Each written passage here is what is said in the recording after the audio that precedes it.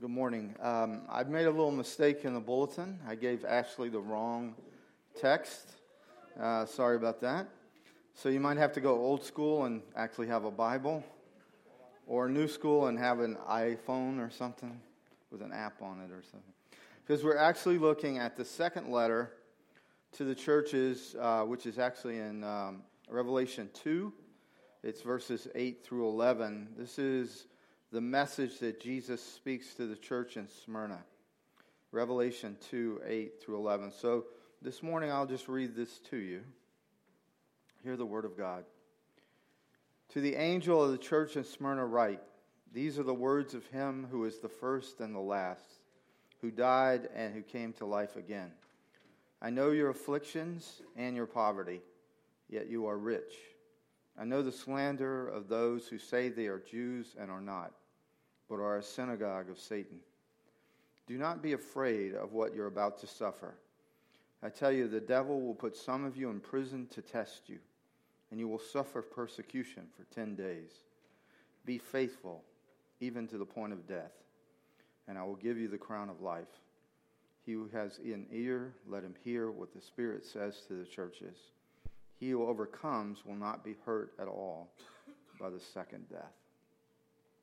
I told you last week that these are prophetic messages. Each one of them, though we call them a letter, are actually a prophetic message of the Lord Jesus directly to the church. And though it is addressed to a specific church, and the seven churches are going to form, in a sense, a circular the letter will circulate to these seven churches. What's unusual here is that the messages are at the beginning of the letter. Generally speaking, when you write a general letter, you put postscripts. You either seal or you send a special message to each church. This circular letter of Revelation starts off with the letters to the churches, and it is intended that each church reads every other church's message. So there's some, as you look at that, there's some conclusion that can be drawn that the purpose and the desire of the Lord Jesus in this is that every church would read these letters, that every church would take to heart what these letters have to say. In each of these messages, he always identifies himself. And he identifies himself in a way that is appropriate and adequate to what he's about to write to that particular church. Then he identifies certain characteristics of that church. He, generally speaking, makes a sort of request or a somewhat of a commandment or a principle or something that he wants them to follow. And then he also speaks to them of the reward that will come if they will obey and if they will overcome. In this particular letter, I was thinking last week, as I preached those 3 times on the letter to the Ephesus, I was thinking, wow, this is a heavy, each service it seemed like it felt heavier and heavier. And then we get to Smyrna, I'm like, that was almost nothing compared to this week of how heavy this message is. I would even say to you, and I say this to you as my favorite congregation of all time, and my favorite people, this letter is not for the faint of heart. This is not for peripheral Christians. This is for people who at least want to be sold out to Jesus. Otherwise, this will seem as a very unfair message. This is a message asking for a level of surrender and yieldedness that you cannot do apart from the Holy Spirit. Because he's asking something so deep, he's asking for their lives, really. If you look at this letter, it's pretty fascinating. The whole way that our present age mirrors this past of almost 2,000 years ago. There's almost nothing left of the ancient city of Smyrna. It's in the country of Turkey. Matter of fact, you can go to the present-day city, which is called Izmir, And you can go to a park that has some of the ancient ruins, some of the old walls of Smyrna, and that's all that's left. But Izmir, for years and years, was a very modern and progressive city in Turkey that was open to a much more free expression of culture and life. But because of that, in 2007, some nationalists, Islamic nationalists, decided that there had been too much freedom in Izmir. They went to a small Christian print shop. 5 or so of these Turkish nationalists, these Muslim nationalists, went to this Christian print shop, and they brutalized, they tortured, and then they slaughtered 3 Christian ministers. 2 were Turkish, who had been converted from Islam to Christianity, and 1 was German. These 5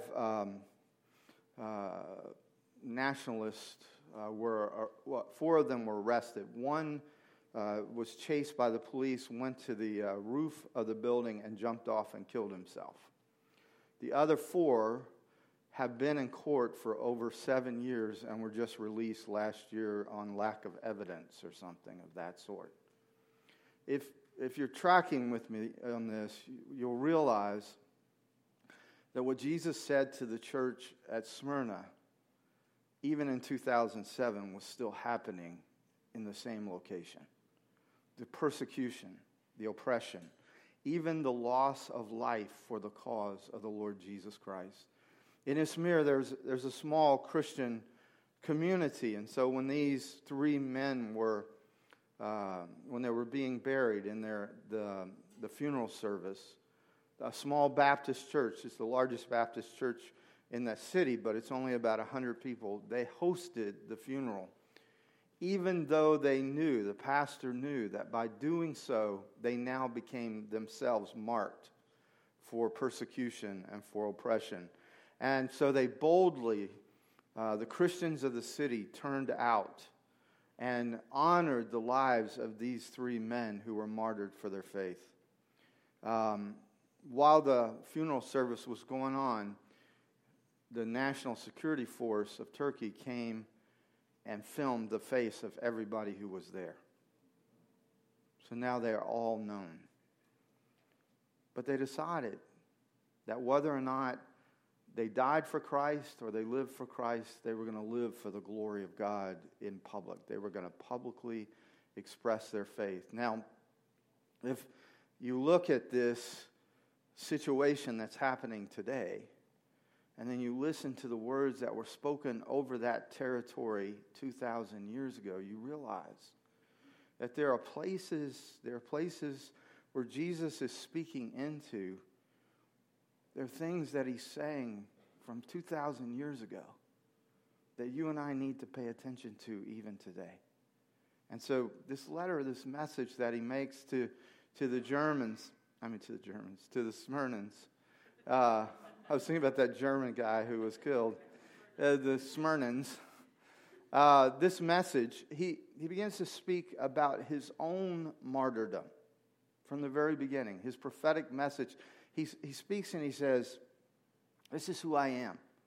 I am the first and the last." Now this, if you can grab hold of this revelation of Jesus, number one, he's saying everything that you are, everything you have, everything that you will be, all of it originates from me.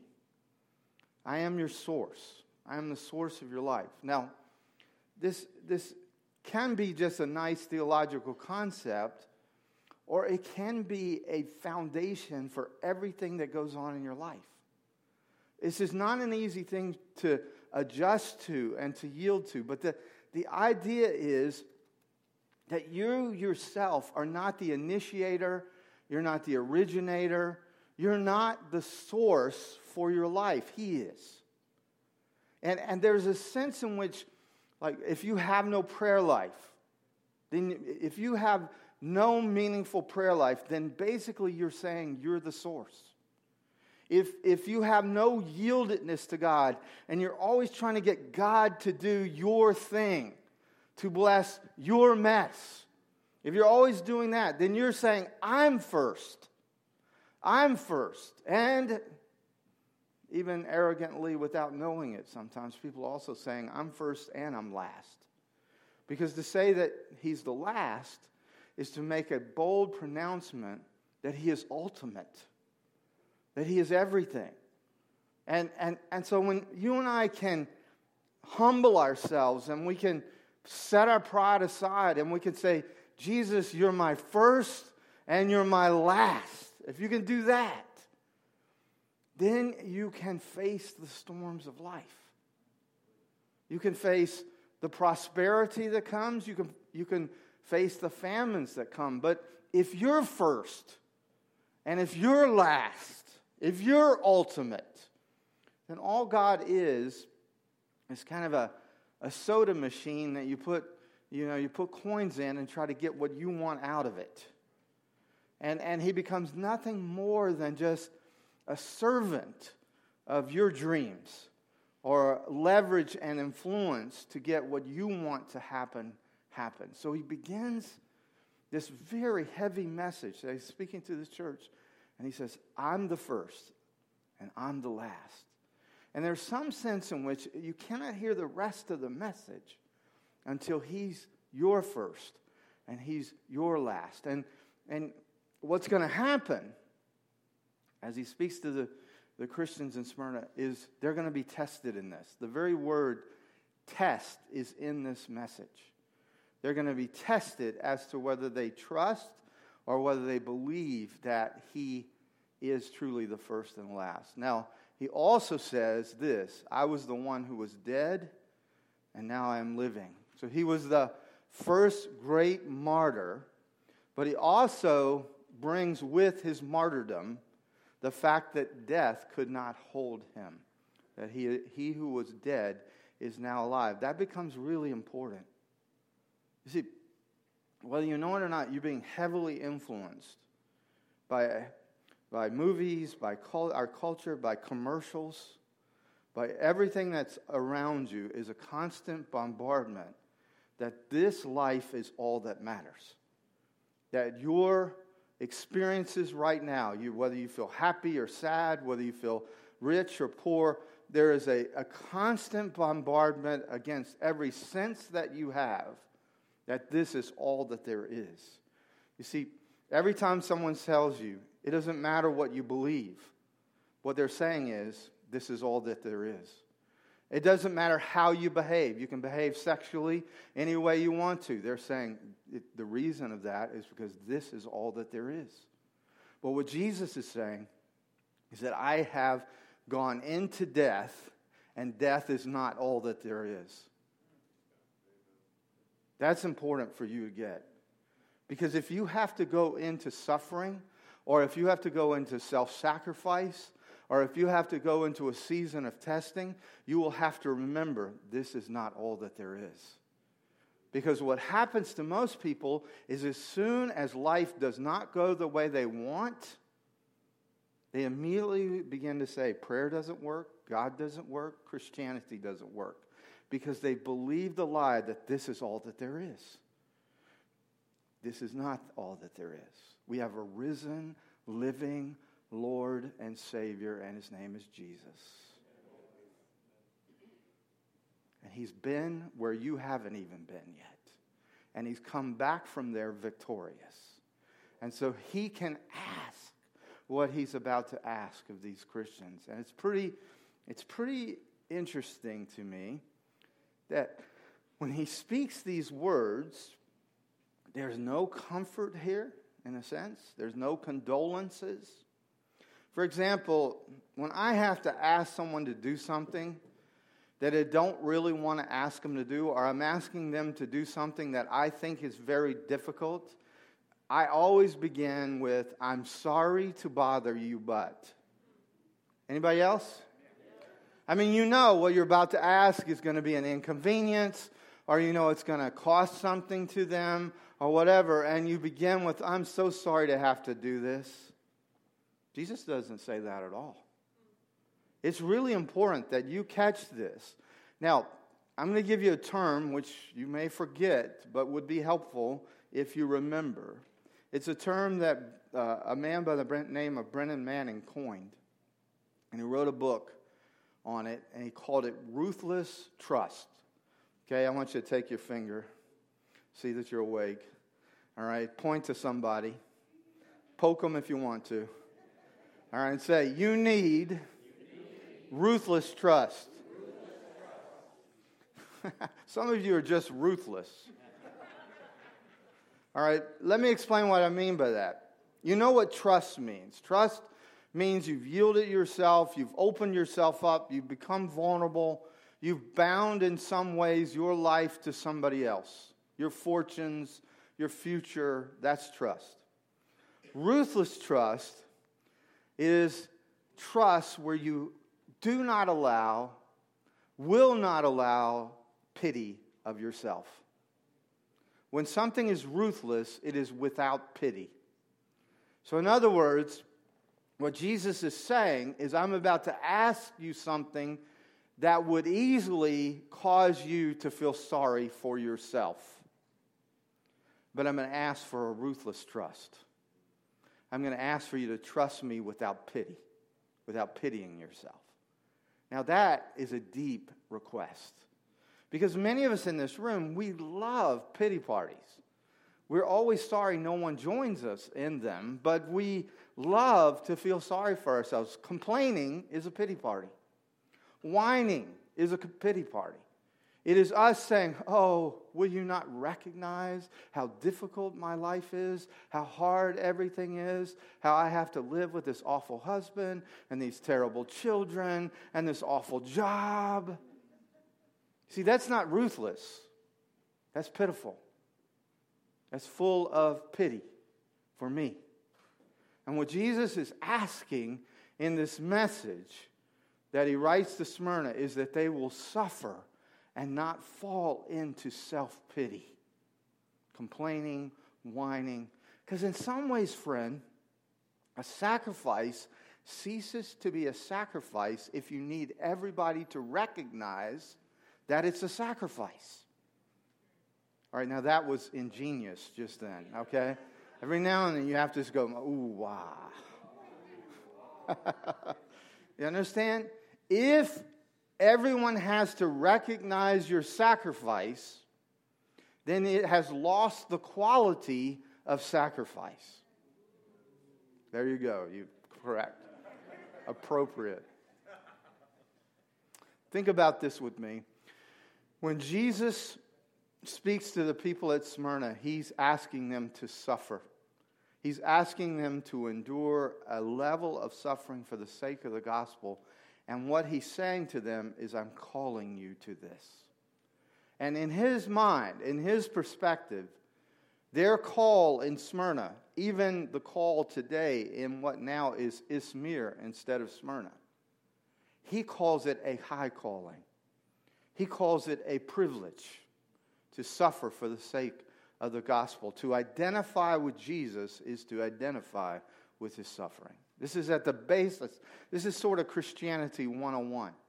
To join in the fellowship of his sufferings. To know Christ is to know a level of suffering. And I just want to remind you that this flies in the face of your intuition. When Jesus preached the Sermon on the Mount, in the Luke's version of the Sermon on the Mount, he gives us 4 woes. And when he says these 4 woes, he's saying there are 4 intuitive ways that you live according to the flesh, you live according to ego, the ways that you live according to your own self direction and purpose and protection. And he says those ways of living are actually ways that will destroy you, and he called them woes. And the 4 are this: the need that you have to have power. If anyone's ever called you a control freak, that's a woe that Jesus has spoken to you. Says your need for control is a fleshly need, not a spirit need. When you choose power and to have power over people and try to have power over circumstances In other words, you have an unsurrendered will. It makes you resistant to the request of Jesus. Instead of having a default setting with the Lord of saying yes, you have a default setting of saying no. Because if this doesn't give me power, if this doesn't give me control, if this doesn't give me influence. The second woe that he says is an overdone need and desire for comfort. You're unwilling to change. You're unwilling to yield. You're unwilling to make course alterations because you want the comfort. You want to live in your comfort zone. Jesus calls that a woe, this overdone desire for comfort. Then he says the other woe is recognition. This is why I was telling you, if you begin to say, I'm sacrificing, don't you all see it? Suddenly what you've done is taken a spiritual sacrifice and made it fleshly. You've made it about you and about your glory. Look how glorious my sacrifice is. I can't tell you the number of times I've been a pastor for over 30 years, coming up on 35. How many people get mad because they don't get enough recognition in the church? And they leave and they think they're kind of shaking the dust off their feet. And they say this, you will not be able to survive without me in this church. And I usually say, don't let the door hit you on the way out. Because if you need that kind of recognition, then you're not serving the Lord. You're serving yourself. Because that recognition comes not from a Holy Spirit place. It comes from a broken soul place. A wounded place. And the last one is, and see, we live in probably the most spiritual stronghold of success in all the world. If you can make it here, you can make it anywhere. Depending on, whether it's Frank singing it or Liza, right? Whichever one, depending on whether you win or lose. And some of you know what I'm saying.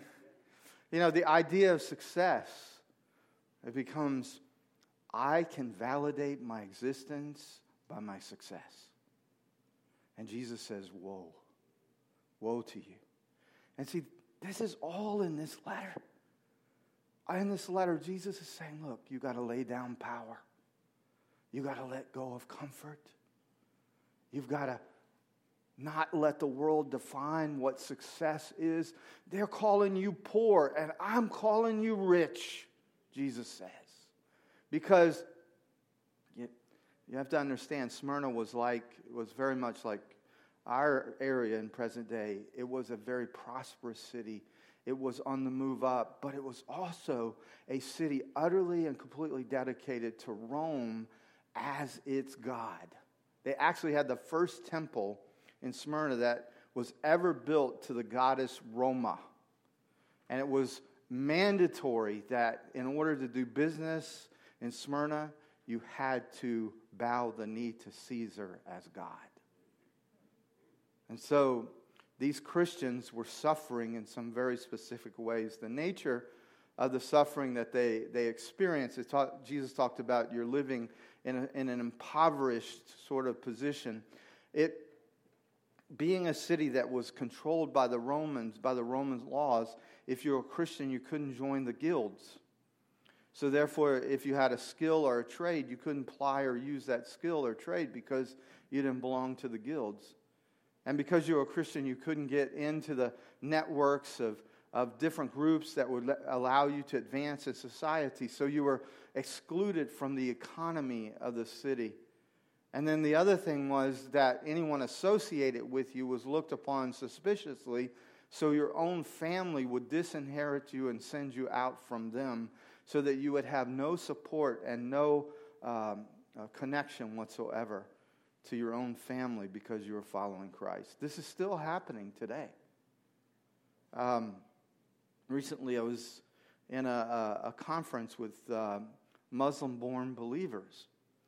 And this one believer was speaking to me about the country that he lives in and where it's illegal to be a Christian.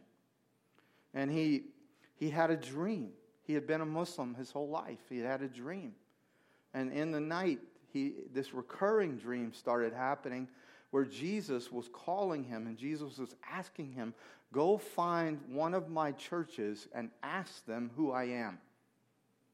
He went and he stumbled around the city where he's from and tried to find a church, and finally he discovered a church.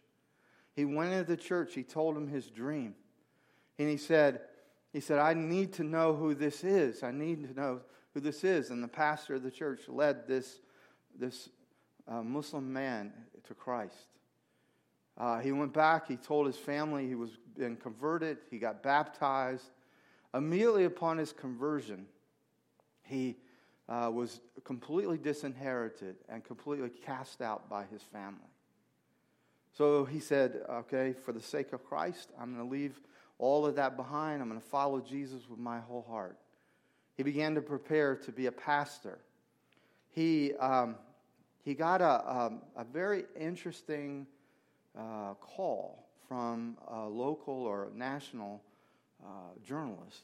And this journalist said, I have all the names of all the Christians in our country, and I have files on every one of them.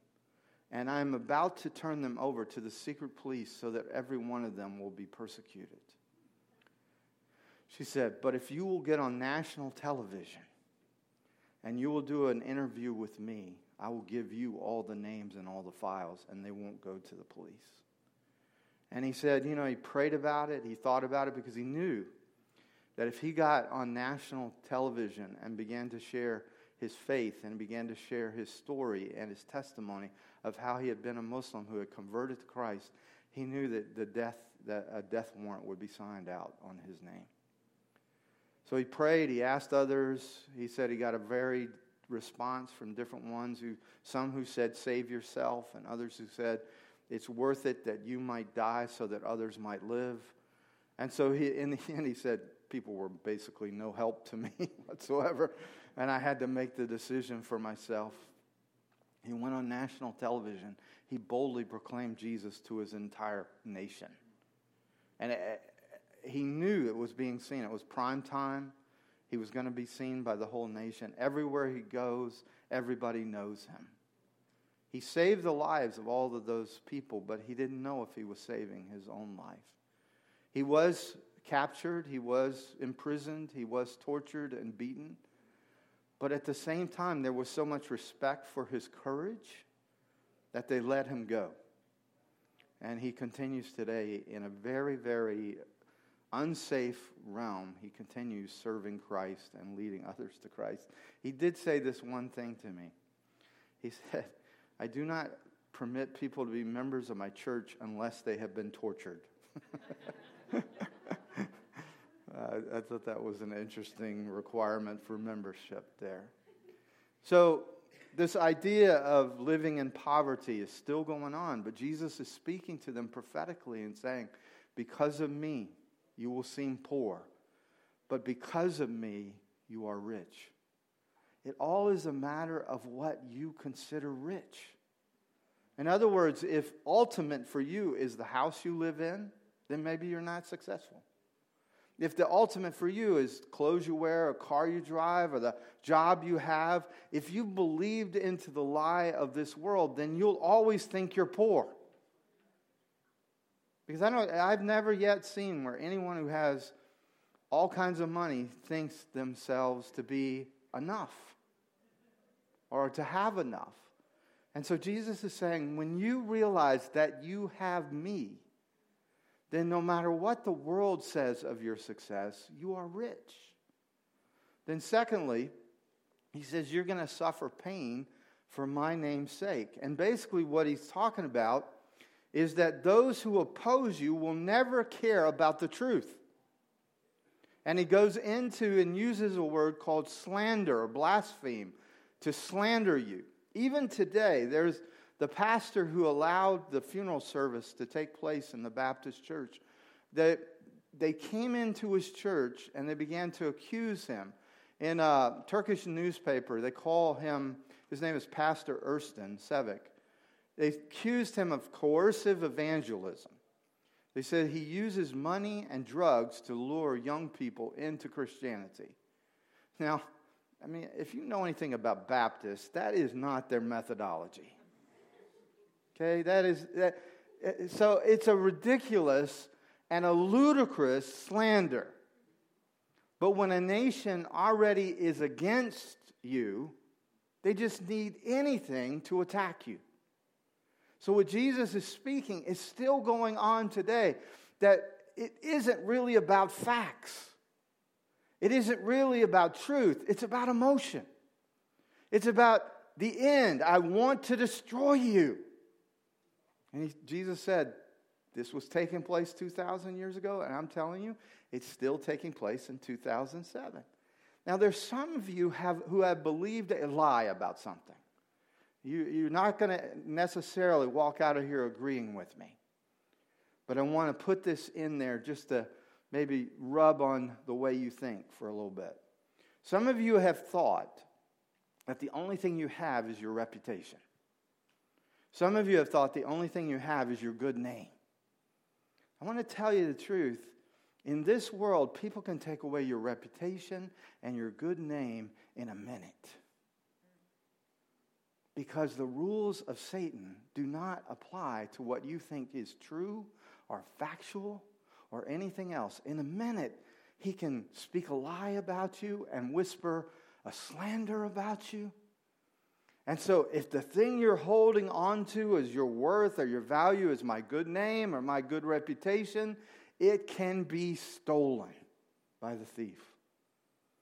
But if the thing you hold on to is the name of Jesus, not your name, but the name of the Lord Jesus Christ, he cannot steal that name. He tried to kill him, but he rose again from the dead. He's tried to destroy his church, but the church gets stronger in persecution. Come on, that was another good one right there, okay? Stay with me. There's nuggets in here for you. Are you tracking with me on this? Yes. See, I hear this all the time, this prideful Christianity. My name, my reputation. Who cares? It's not your name that's going to get you into heaven. It's not your name that makes your prayers effectual. It's his name. And see, if I can die to my name, if I can die to my reputation, then I can live to his. Because that's the only record that matters. The only resume that matters in my life is the resume of the Lord Jesus Christ. No other record matters. So he says to his church, not only are they going to slander you, but they're going to start throwing you in jail. Now, in the book of Revelation, days, numbers are generally symbolic and figurative. He says something very interesting. He says, I know your tribulation. He doesn't say, I know your tribulations. There's a distinct difference between the two in this way. If he says, I know your tribulations, he's saying you're having these scattered times of trials. He says, I know your tribulation. He's saying a continuous season of trial. And so when he uses the word 10 days, you will be thrown into prison for 10 days. It is very likely he's talking about a season in their life, a time period, more than just it'll happen for 10 specific days. He's really saying to them, prepare yourselves. Get ready. Something's coming, and it's going to last longer than you want it to, and it's not going to end until it's over. And that's not an easy thing. And most of us in here, if you tell me you're going to suffer for a week, we can handle it. But when you start thinking, I'm going to suffer for an extended period of time, I'm not going to know when it's over. And my comforts are taken from me. And any power is taken from me. Then it has to be that there's this raw, sort of naked trust, a ruthless trust in Jesus. And that's what he's asking for from them here.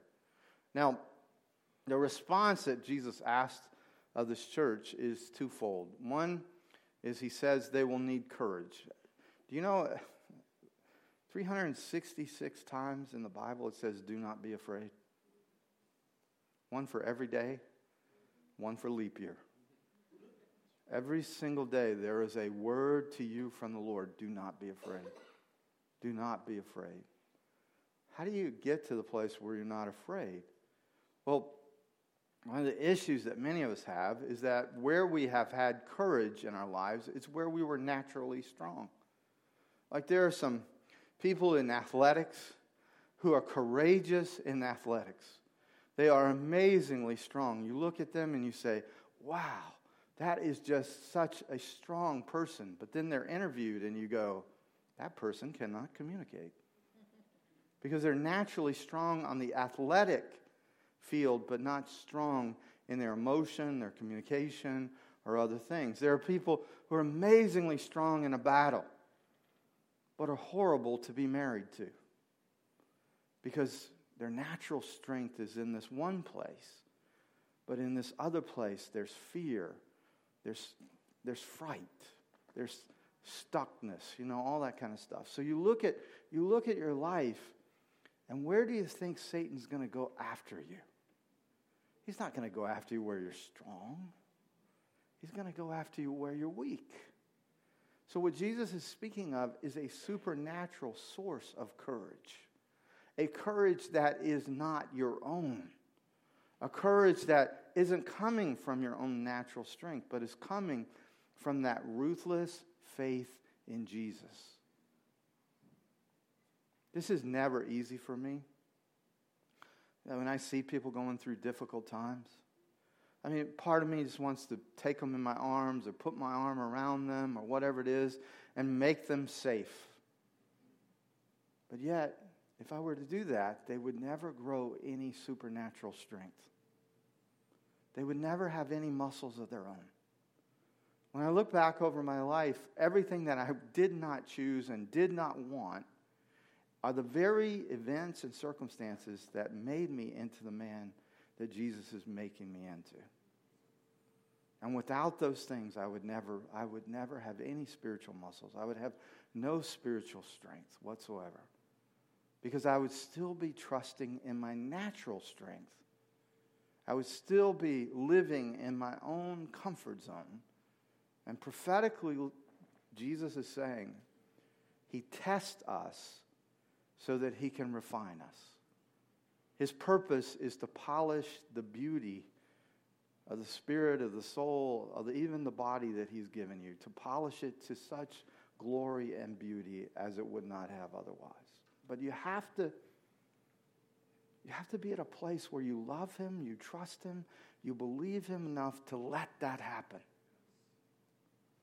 If any of you ever says to somebody in a difficult circumstance, you say to them, God intends this for good, I give them permission to punch you.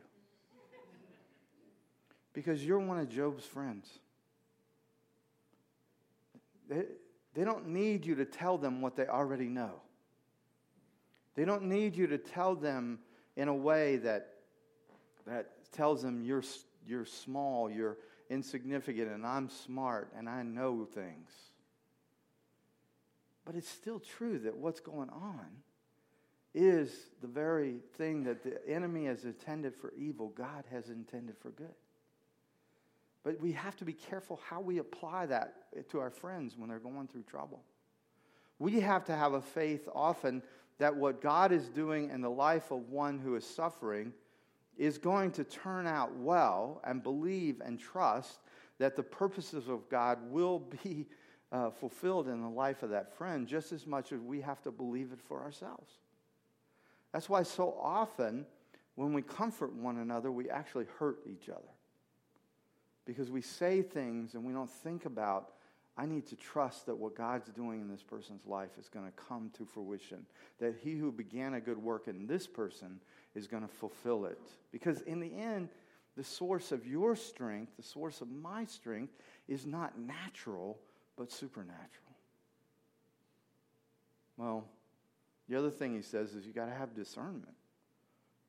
If you're going to make it through a trial, you have to have discernment. It's interesting. The Lord doesn't say, the people in Smyrna are awful, terrible people. But they're going to treat the Christians in an awful, terrible way. Like those five men, that broke in and tortured and killed and slaughtered these 3 Christians. I mean, they did to them things that should not be done to any human being. But the Lord says, don't look at them and say, they're awful, terrible people. What the Lord says, this too is supernatural. He's saying that there are people who are going to come in the name of their religion, and they're going to come in the name of their synagogue, and they're going to turn on you. And there is some practical aspect that for some reason, that in order for the Jewish people in some ways to escape Roman persecution, they would often rat out Christians so that they would get the persecution and the Jews would not. And so there's a practical aspect to this, but the Lord doesn't look at the practicality of it. He says, what's behind it? And He says, behind it is the work of the accuser. Behind it is the work of the enemy. And so, let me just quickly tell you what discernment does. When someone betrays you, when someone lets you down, when someone does what you don't expect them to do, or they don't do what they told you they would do, whatever it is, what the Lord says is, look at what's behind that, forgive the person, but discern the source. In other words, when Peter said to Jesus, you're not going to go to the cross, you're not going to suffer for my sake, you're not going to suffer for our sake, and Jesus says, get thee behind me, Satan. He's not saying Peter is Satan. He's saying that Satan is putting into Peter's mind, thoughts, words, the accusations that are now being spoken. So Jesus could forgive and love and have fellowship even with Peter, but He knew where the source of that evil was coming from. If you spend your whole life and all you are is mad at people who betray you, who've hurt you, who've disappointed you, you spend your whole life there, then Satan has you. But when you look and you say, I'm in a battle, and my desire is to live for the glory of God. And living for the glory of God means I have to live free from any enemies in my own heart. Here would be a goal I'd give you. A friend of mine says this is his goal. I like it. That you live and die with no enemies. Now, let me explain what I mean by that. I'm not saying that people won't hate you.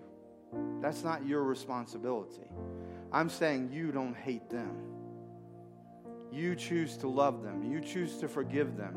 You choose because ultimate to you, the first and the last, is the Lord Jesus Christ, not you, not your heart. And you say, Lord, the enemy intended for evil, but you intended this for good. And you begin to let go of the unforgiveness, the bitterness, and you begin to live as one who in some ways becomes invincible. I've run out of time, but let me just say this one thing. Here's the reward. The crown that is waiting for those who overcome in the midst of this, who obey the Lord Jesus, who live in this ruthless trust. The crown is called Stephanos. In the midst of that is the word Stephen. The crown Stephanos in the Greek. The Stephen crown. It's not the crown that sits on your head like a royal crown. It's the crown that sits on the head of the one who has overcome, the victor's crown, like the Olympic crown that sits on the head. It's the crown of the martyr. It's for Jesus, this is one of the greatest rewards He can ever give you, is that crown of those who say, Lord, I have heard what you've asked of me, and though it costs me my life, I will overcome. I will overcome. Will you stand with me?